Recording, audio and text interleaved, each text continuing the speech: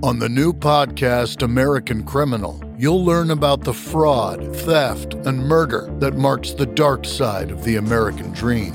Like the Menendez murders, was it two greedy kids who killed their parents for money, or is there more? Listen to American Criminal wherever you get your podcasts. This episode of Americana Music Profiles is sponsored by BetterHelp. BetterHelp is the world's leading online therapy platform. The mission of BetterHelp is to make professional therapy accessible, affordable, and convenient, so anyone who struggles with life's challenges can get help anytime, anywhere. BetterHelp offers access to licensed, trained, experienced, and accredited psychologists, marriage and family therapists, clinical social workers, and board-licensed professional counselors. An extensive study by the Berkeley Well-Being Institute found BetterHelp to be as effective as face-to-face therapy. And now for a limited time, when you access BetterHelp, you will receive a 10% discount off of your first month. To activate this 10% discount, use my link at betterhelp.com/Americana. Thanks for tuning into Americana Music Profiles. The next episode starts right now. You are tuned in to another edition of Americana Music Profiles, brought to you by Americana Rhythm Music Magazine and AmericanaMusicMagazine.com. I'm your host, Greg Tutwiler. Let's jump right in to the next exciting interview. New Zealand singer-songwriter Graeme James takes a contemplative look at life in his latest album, Seasons, due out on April 1st. This multi-instrument artist is also a producer and took advantage of his talents in the creation of this new project. Graeme joins me here on this new edition of Americana Music Profiles as he talks about the process of putting together this new project. Hi, Graeme. Welcome to the podcast. Delighted to be here, or at some distance, but yeah. Yeah, thanks for joining us. And some distance is an understatement.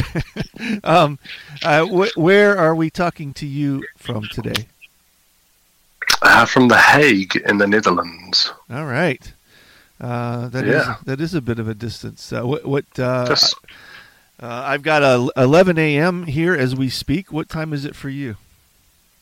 I think it's exactly 6 hours on the other side of the Atlantic. Okay. So it's a 5 o'clock, and yeah, that's amazing. Yeah, I love it. New Zealand, home to you for a while, or were you born there? What's hometown for you? Oh, it's hard to say these days, but yeah, I was born in New Zealand, and but I have a bit of Dutch heritage through my granddad, and so I have dual citizenship, which means I can live in a bunch of different places, and currently we're living in The Hague in the Netherlands. But yeah, I think I'm a reasonably bad Dutch person, and my language skills here are super average. But everyone's English here is incredible, so I feel slightly less bad. Yeah. It's interesting. Of course, technology and the ability to connect like we are today has changed a lot of things. But growing up as a younger person throughout the 70s and 80s, and not being able to communicate with people in other countries, you don't understand really how many people speak the English language, even if it's a variation of it. How easy it is to communicate like this between countries. It is a little bit rude, but it's like learn this ridiculous language, everyone. Right, yeah, true, yeah, and I don't know whose fault that is, but I guess to our defense, we came here speaking it, so it's not a. This is true. A U.S. problem for a change. Exactly. We can't own that one. Yeah. When did music become a thing for you? Is it lifelong? Yeah, lifelong. So my family's always been, really musical. And I started. My parents asked me if I wanted to play any instruments when I was about 5, and I started miming the actions of playing a violin. And they thought, oof, that sounds like a bad idea. Yeah. So they kind of let that slide. And then 2 years later, I was still wanting to do that. So they thought, okay, let's give this a go. And then they had to put up with the obligatory 3 years of awful noises. And then, things just carried on from there. At what age did that morph into a career playing for something more than just your own entertainment kind of thing? Yeah, well, it was a bit of a journey, actually, because I started out as a classical musician, and then all throughout high school, that was kind of my thing, and I wanted to be a concert violinist, playing in orchestras and all that.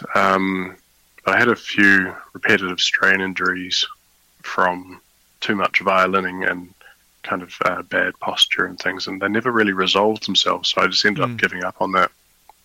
Went to uni, studied things that had nothing to do with music, and but I started writing songs. I picked up the guitar, taught myself a few songs, and then immediately started a bit of songwriting while I was at uni. And after many years of playing the violin, I just kind of let it sit in its case for a couple of years, and then picked up. There'd always been a bit of folk music in the family. Mm-hmm. So we had a family folk band when I was younger, and so that started kind of re-emerging. And then I picked up a loop pedal at one point, and then all the pieces kind of fell into place. I was like, the violin, I play that. And so I was able to combine all these kind of disparate parts of my musical identity into one thing. And it's great. I think I read where you spent some time as a street musician. Is that right? Using the loop? Yeah, totally. So the first 2 years of my was kind of an improvised career. This is around about 2012. Were basically exclusively street performance, and I was living in a different town at the time, so I would go down to the capital city of New Zealand, which is Wellington. I'd drive down there and then play on the street, and I'd usually play into the wee small hours of the night, and then sleep in my car and do that a couple of nights, and eventually make my way back, and then ended up just not through any kind of deprivation, but ended up just spending a couple of weeks in there, just playing on the street and sleeping in my car. And I thought I should probably just do this actually. So I moved to Wellington, and then I went on tour. And basically, at the time, my touring was just basically finding different streets around New Zealand. So it was very organic. But street performance is brilliant for proof of concept, and I was able to, even in those times, I was able to get people to stop and to engage with what I was doing. And so even though it was pretty raw and a bit rough and ready, that there was a sense that this might be a good option moving forward. Have you always been able to pursue music as a source of profession, or have there been other things that you do along the way? Yeah, well, the busking was actually somewhat lucrative. So when I was studying electrical engineering at the time, and just as a student and whatnot, and I ended up dropping out of that in my third year to become a musician, which a little bit ridiculous. But I had a good incentive to make it work, which is that I wanted to eat food. So I just make it work and go out every day. And if it was raining, I'd go down to the train station and play there. And so right from the get-go, there wasn't really a plan. There wasn't a plan B. And I think because there wasn't a plan B, I was able to make it happen. And then eventually it moved more indoors. and then around the world. When did you find your way into the studio and feel like you had enough material that you were happy with to record? It was, I think it was probably about a year and a bit into that journey. I was traveling down to a place called Queenstown, which is kind of the Aspen or Whistler of New Zealand. So kind of a ski resort town. And it was during the summer. It's just like, it's a beautiful mountainous kind of place with lots of lakes. And I was playing there, and I actually met a magician from Boulder, Colorado, like an absolute veteran who'd just been traveling around the world for years. Wow. And he said, "You need to make an album." And I was like, "Oh yeah, great idea! Yeah, thank you, magician." And I did. I went back to Wellington. I booked a week's worth of studio time. I had virtually no idea what I was doing. But I had a very patient sound engineer who helped me to put together this album in absolutely no time at all. And yeah, I then took that. This is kind of when CDs were still vaguely a thing, and I sold a bunch of them on the street, and I would get messages from people saying, "Hey, this is amazing. This was our soundtrack to our road trips." And wow, that's cool. And eventually, some of those tracks got picked up by Spotify a couple of years later as well. Yeah. Which was very surprising given how I was not at all confident in what I was doing, but I think it ended up being a bit of a vibe. So. Yeah. We're going to pause for just a moment. We'll be right back. Welcome back to the interview. Did you play all of the instrumentation on that recording, or have some studio guys that you worked with also? Yeah. No, it was completely me doing my thing. So the first album was a cover album. Actually the first two, because when you're performing on the street, you've got a much better chance of stopping people if they go, "Oh, I know this. What is this?" Yeah, right. Yeah. So that really allowed me, having those two cover albums under my belt, really allowed me to kind of almost serve an apprenticeship in the studio. Mm-hmm. So by the time it came around to releasing my third album, which was an original album, I was able to kind of hit the ground running. And yeah, it's actually only in recent times that I've started involving a whole bunch more musicians in the studio. Mm. Have you always performed as a solo artist, or have there been times where there's been a quote band involved?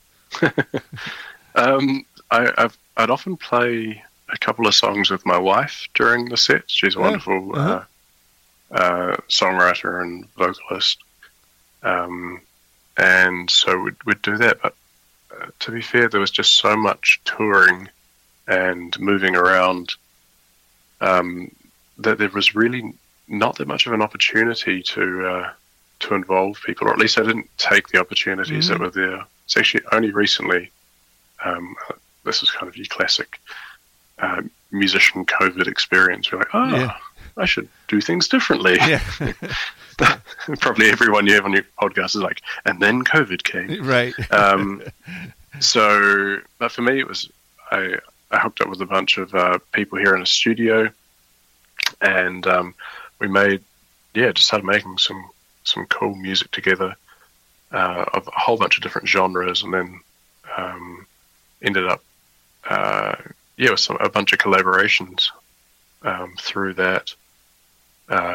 Turned out that my accountant was also like a wonderful drummer.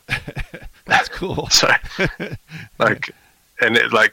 he'd never done anything like this before, but there was a track off the Seasons album, and it ended up getting featured in Rolling Stone, and they specifically mentioned his drumming as being that's cool, completely outrageous. So doing things with friends is a real buzz.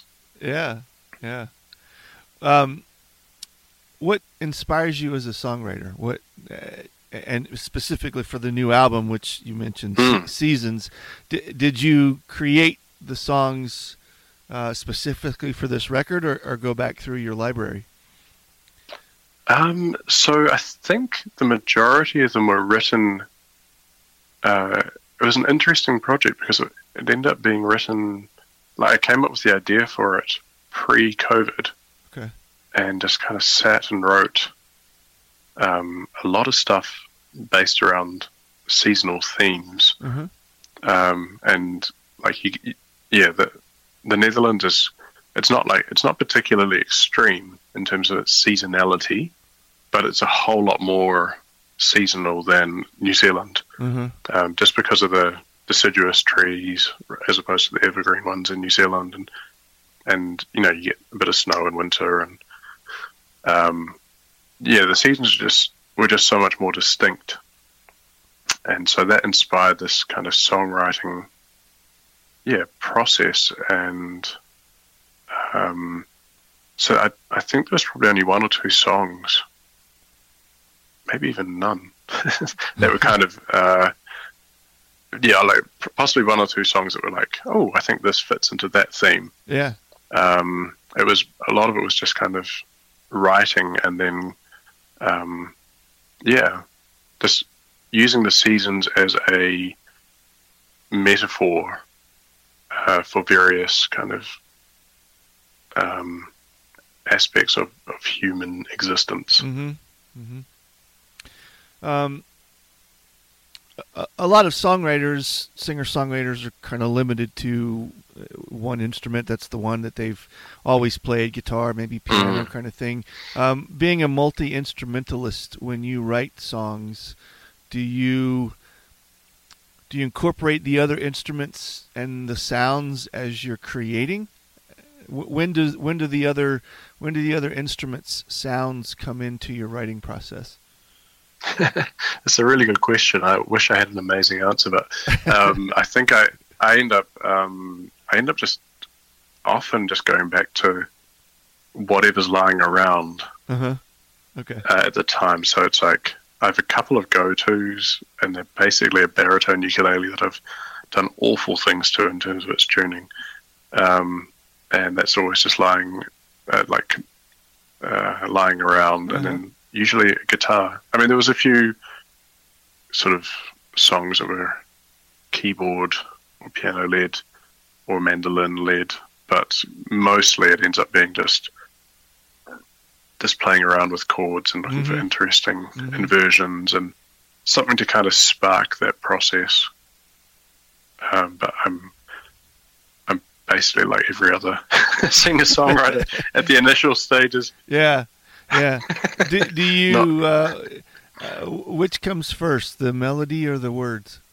Does it have a method? Yeah, it's for me. It's almost always chords, and then some sort of garbled melody. It's kind of usually gibberish based around one or two kind of phrases, and then discovering what the song is about. Yeah. I don't tend to go into probably 75% of the songs that I write. I'm not sure what I'm writing when I start out. Interesting. And then the clarity kind of comes over time. Sometimes I'm like, okay, this is a song about this, and it will start that way and kind of track its way through to the end. But often I'm discovering things about the song and about myself as I'm writing them. Interesting. The album is Seasons.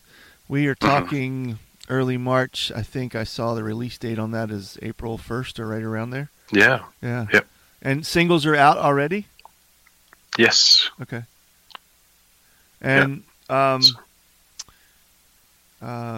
video? Have you been able to do some video with these two? Yeah. So the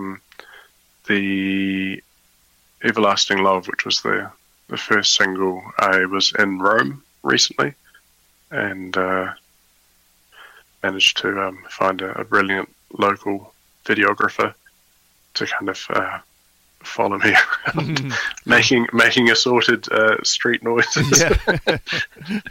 That was really fun. Yeah. And then the next one is going to be based here in The Hague. Yeah. it's an autumn themed song, and it's very much winter. So I'm going to go find some leaves and throw them at things. But, yeah.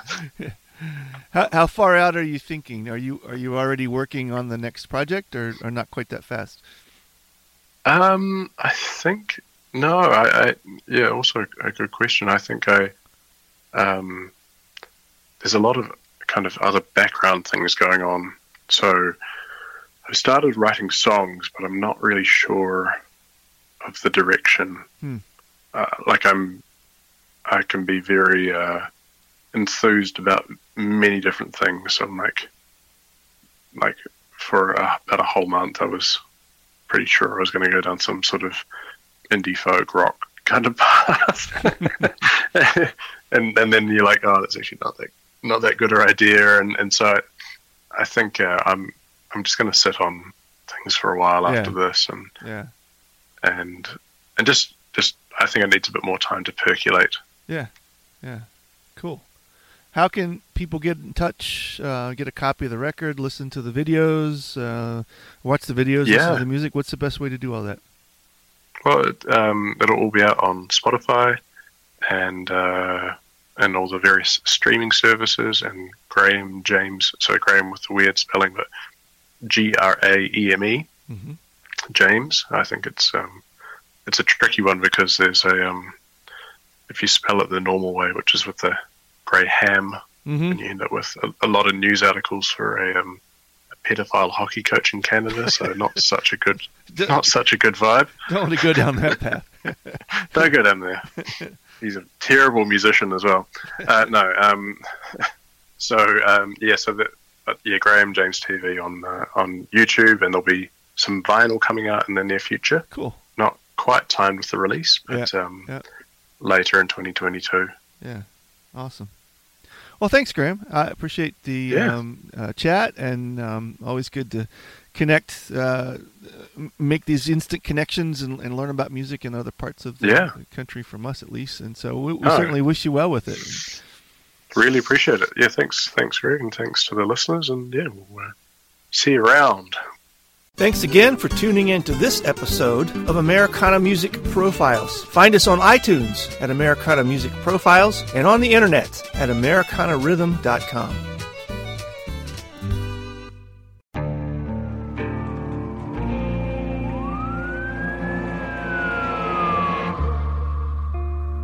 What would you do to achieve the American dream? The big house, the happy family, the money. 911, what's your emergency? Would you put in the hours? Would you take a big swing? What's the problem? What's the problem? Would you lie? Would you cheat? Would I shop? Would you kill? Yes. My mom is dead. My mom is right there. From Airship, the studio behind American Scandal, comes a new true crime history podcast. I'm Jeremy Schwartz, and I'll be taking you inside the minds of some of our most notorious felons and outlaws, exploring the dark side of the American dream. In my new show, American Criminal, you'll meet the picture-perfect brothers who'd kill their parents, the thief who stole babies, the crypto king who siphoned off billions, and plenty more. From assassins and gangsters to killers and con artists. Whatever the case, whoever the criminal, you don't know the full story. Until now. Don't miss the debut season of American Criminal, The Menendez Brothers, beginning February 29th. Listen wherever you get your podcasts, or to get early ad-free access to the entire season first, plus hundreds of other ad-free history podcast episodes, subscribe at IntoHistory.com.